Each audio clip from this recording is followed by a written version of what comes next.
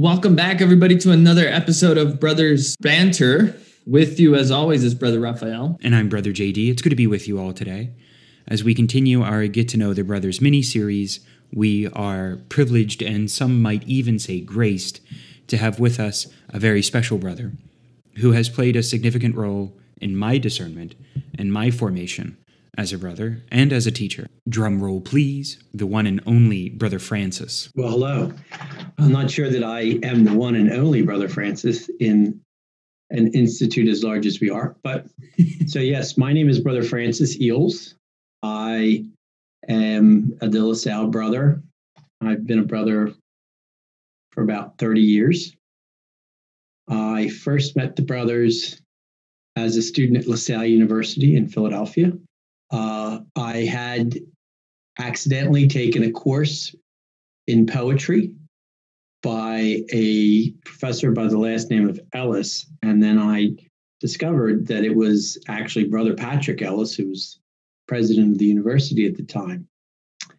Brother Patrick, for being the president of the university, was a relatively down-to-earth guy. He was a big man, imposing in many ways, but once you were a student in your classroom, he was Brother Patrick. He wasn't president. He wasn't anybody other than your teacher. Mm. And then I had a few other brothers along the way at La Salle. So that was my introduction to them. And as I'm sure so many of my classmates, we asked ourselves the question, why are these guys brothers? And why aren't they priests? Brotherhood is not a well-known vocation in the church. Oftentimes people see it as a way station, a period of formation that somebody might have. When in fact, for us, it is the vocation. So I saw them as really good teachers. I found them to be brotherly, fraternal, men that you could talk to, and there were no airs about them. So when I was a senior, both Brother Patrick and another brother, Brother Gabriel, who were teachers of mine, both asked me, had I thought about the brothers? And I was a bit nervous about that because, in fact, I had thought a little bit about it. But having kind of imagined my career a little bit differently, the notion that maybe, just maybe, those plans weren't going to happen if I joined the brothers, I was nervous and skittish. But in joining a program that we had at the time, in the aspirancy program, I realized, you know what, you could try this out. And if it didn't work out, you just keep on. And if it did work out, well, it seemed like they led a pretty good life. So why would you not give it a shot? And I was also lucky in that there were a number of guys at the time, most of whom are not brothers, but a number of guys who walked with me, so to speak, at first. And, that's one of the difficulties of religious life, I think, today for young people is who's going to walk with me? Mm-hmm. And it's strange because, if you think about other things that we start out with, even in schools, the friends you start out with as freshmen aren't necessarily the friends you have as seniors. But those people that you start out with certainly help you get through and get to the point where you're able to, in some ways, move on, and other ways to continue. So I guess there's a little dose of the Holy Spirit in there, and the chance to do something bigger than myself, be a part of this group of men who I really respected. That's what got me through the first stage or two. So then, I had visited a community or two. When you move in to community, one of the things that strikes you is there really are no heirs inside the brother's house. What do I mean by that? You can call the brother's brother if you want, if you're not sure exactly who everybody is. But most of them expect you to call them by their first name. And in fact, I remember one summer I spent at LaSalle University, and another former president was sitting at the table with me, and he was held in awe by everybody. And everybody else was calling him Dan except for me. I kept calling him brother.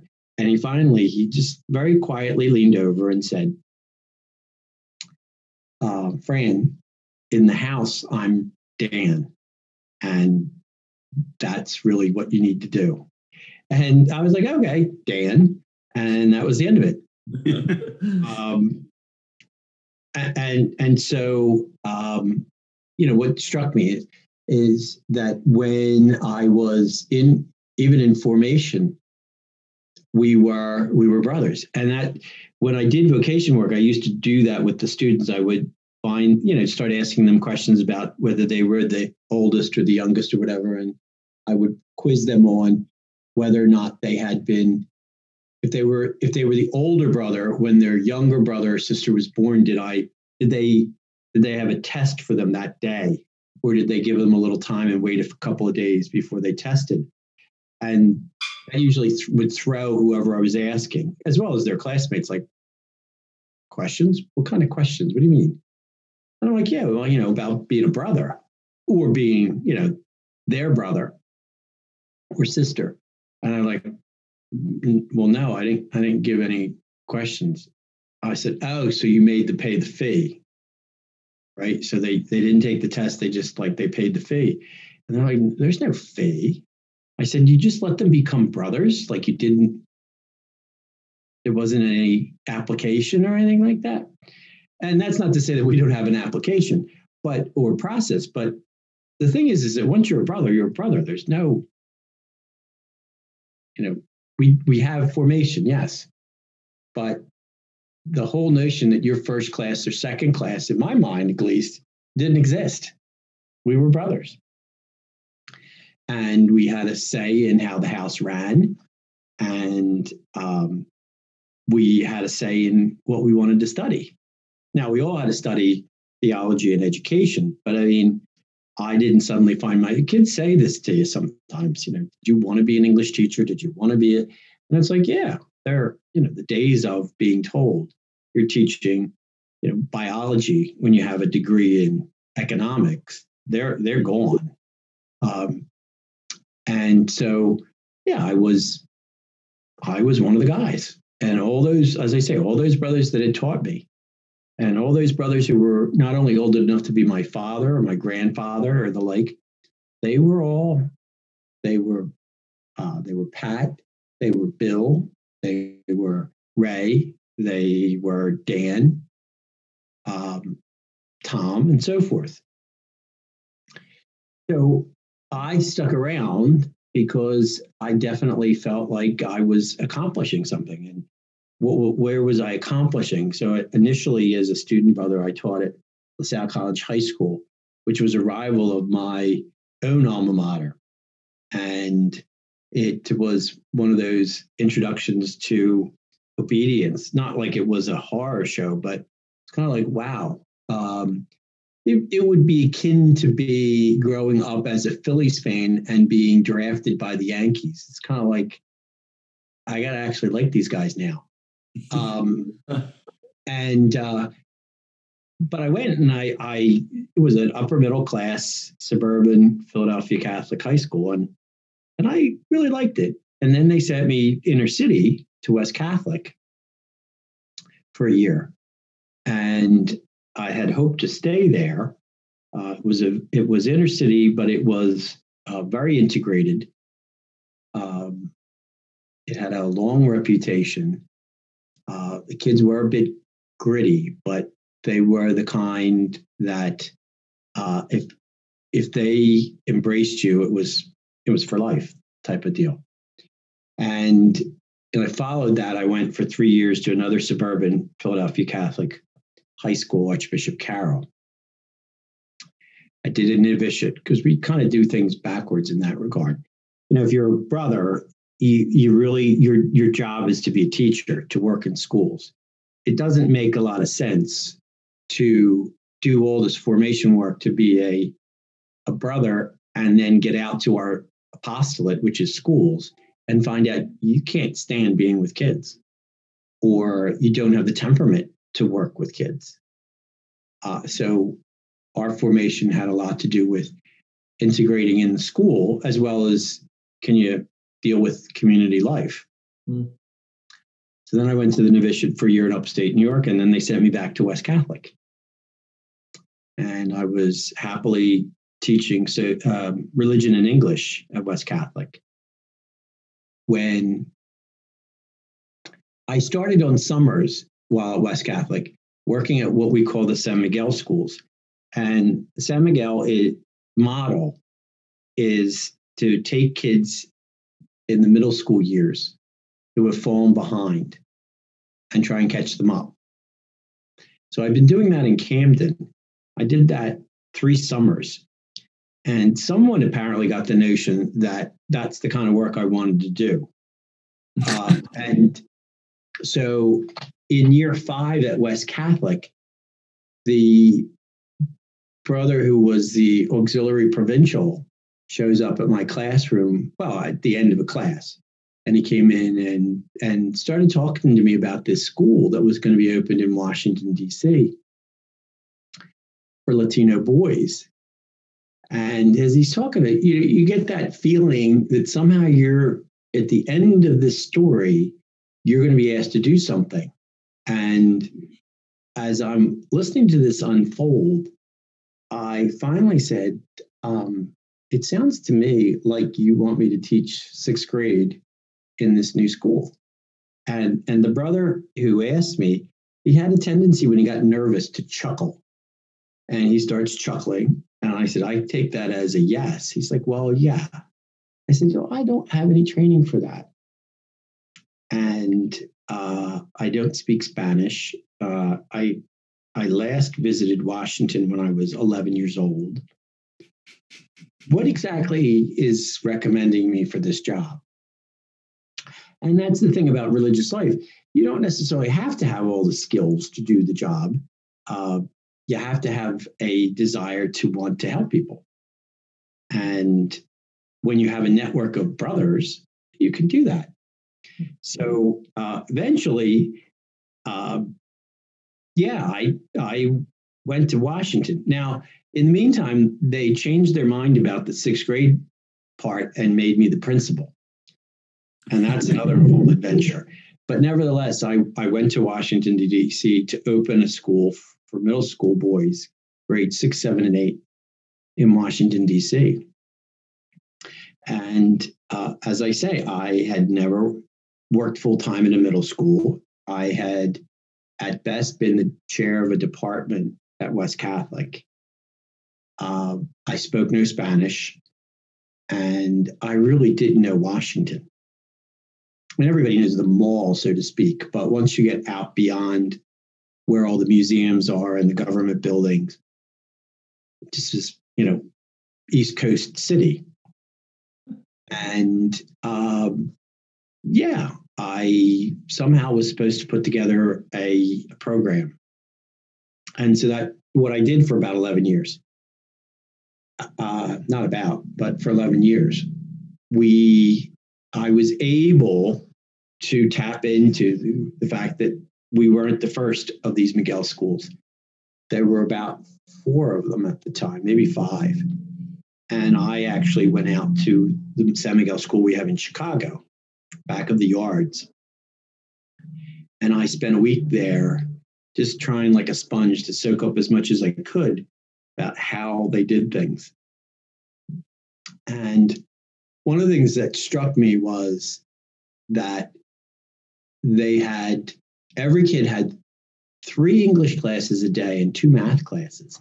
And I found that fascinating because, and it made so much sense after I'd seen it, because talking about the basics, if you've got kids who aren't proficient in English and aren't really proficient in the basics of mathematics, arithmetic, then no matter how much science you teach them, it's never going to fully gel.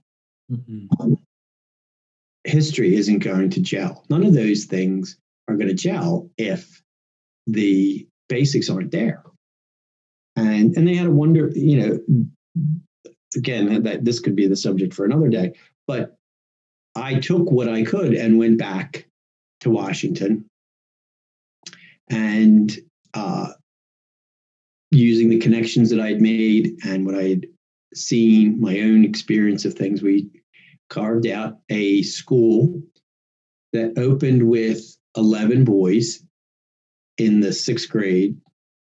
We operated in the basement of the office building of an Episcopal church on Newton Street, just off of North Capitol.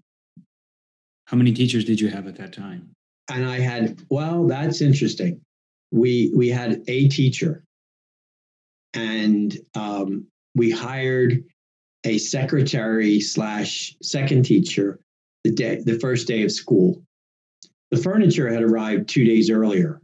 The secretary that we hired, who was also going to help us with classes, was the only one who spoke Spanish. The teacher spoke no Spanish either, despite the fact that all of the parents were born outside of the United States. And I would say maybe a quarter of the kids themselves were born outside of the United States. They were overwhelmingly Salvadoran. Many of their parents had lived through the Salvadoran Civil War. My teacher, the secretary / teacher, had lived through the Salvadoran Civil War. So they were refugees. There's no other way to put it. Mm-hmm. And so they had, if you think about it, these parents were so desperate for their sons because of what they had experienced in the public school system that they were willing to take a bet on a school that really wasn't a school. It was a couple of spaces in an office building that had no history. They put their trust. Part of it was that the connection that we had to our high school in Washington, St. John's College High School, and that the reputation that the brothers in the school had. So we started out and we stayed there for 7 years. And after 7 years, we moved to a small office building that we converted into classrooms. And we probably had something like 65 boys spread across 6th, 7th, and 8th grade by the time I left. Our goal was that when they graduated, that they would be able to have a choice in what's high school. Now, most of them went to private schools. They were either in Catholic school, charter school. Rarely they went back to their local public high school. They had, generally speaking, we'd taken some of them from reading at the 2nd and 3rd grade level up to the 8th grade level. And those that came in a little higher, that were coming in at the 4th or 5th grade level, they often left reading at grade level or a year, some of them into the 9th grade. So, and part of that was because of the innovations that I had picked up in Chicago. Once they left us, they would be tracked. We had a graduate support program, which meant that one person on staff's job was to keep track of these boys, because most of their parents had never been even graduated elementary school. And then to navigate an American high school system was difficult. And the kids themselves is just, the level of work is going to increase. And so, that's what we did at San Miguel. at the end of 11 years, I had thought that I would go back to teaching high school. And once again, as religious life teaches us, our plans aren't necessarily our own. I got the wonderful job of being vocation director. You met some colorful individuals such as Brother and I here. Yeah. So, yeah. You mean we're not the highlight of your vocation director career? Yeah, sure. So, yeah. Well, the thing is that the upside is that, yeah, I got to meet you two, who are wonderful young men in many ways. I try not to be too effusive with my compliments, so as not to give you guys a big head, which is in the tradition of religious life. You were among, quite a number of guys, and it's interesting over the years the things that I would hear from young men about what was impeding them really kind of could boil down to a certain amount of fear. And let's face it, discerning a religious vocation, just like discerning whether to discerning a career, but also discerning married life, fatherhood, all of those things, they are becoming more daunting because more and more people are opting out of the traditional vocation. More and more people question the old norms of, what do you do? And I think part of it is we have so many choices that we're always a little afraid that if we make this choice, then we're missing out on something. Yeah. And that's a part of growing up. Mm-hmm. I have, in my vocation job, I visited all these different schools and I saw all sorts of different methods. And I remember coming across a place where I was told to have heads up that when I would be speaking in a class, there might be someone in the class who was eating lunch. And I'm like, well, don't they have a lunch period? And the answer was, well, possibly not. Well, why not? Well, because their schedule didn't allow it. I'm like, well, I don't get that. But what it boiled down to is that the kid had overloaded. Mm-hmm. I was taking 8 classes in 8 periods. Mm-hmm. And I'm like, well, but why? And they're like, well, I'm like, you tell them that they get 7 classes and a lunch for their tuition. Well, you really can't say that these days. And I was like, I don't get that. And one of the things that I think was missed in that was the sense that you don't disappoint anybody. Mm-hmm. But I think one of the things that it teaches is you have to make choices. Yeah. You have to be able to say that among those 8 classes, there was one that wasn't a priority. Yeah. If 8 classes are all a priority, then none of them are a priority. Mm-hmm. And so, for a young man or for a young woman, when you're thinking about things, you have to recognize, and it's part of growing up, that you try something, at least for a period of time, you're giving up all the other options. And, obviously it's been a long time since I dated, but, one of the things about dating even is, you date one person at a time. Now, are there people out there who try and date several people at a time? Yeah, but I often wonder, like, how can you really get to know somebody if there's somebody on the offing or someone else? And so the idea in my mind is you make a choice and you live with it for a little bit. Mm-hmm. Yeah. Most religious congregation these days try and tailor it to what you can do. And because of that, it's like, why not take advantage of a situation where people will help me know more about myself? And that means that they will provide the time and the space whether it's through a retreat, it's a come and see, um, an extended time, possibly a live-in work relationship, those kinds of things.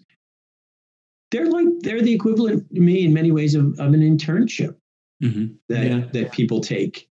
And for many people who do internships, one of the things that can happen is the realization that really this isn't what I want to spend my time on.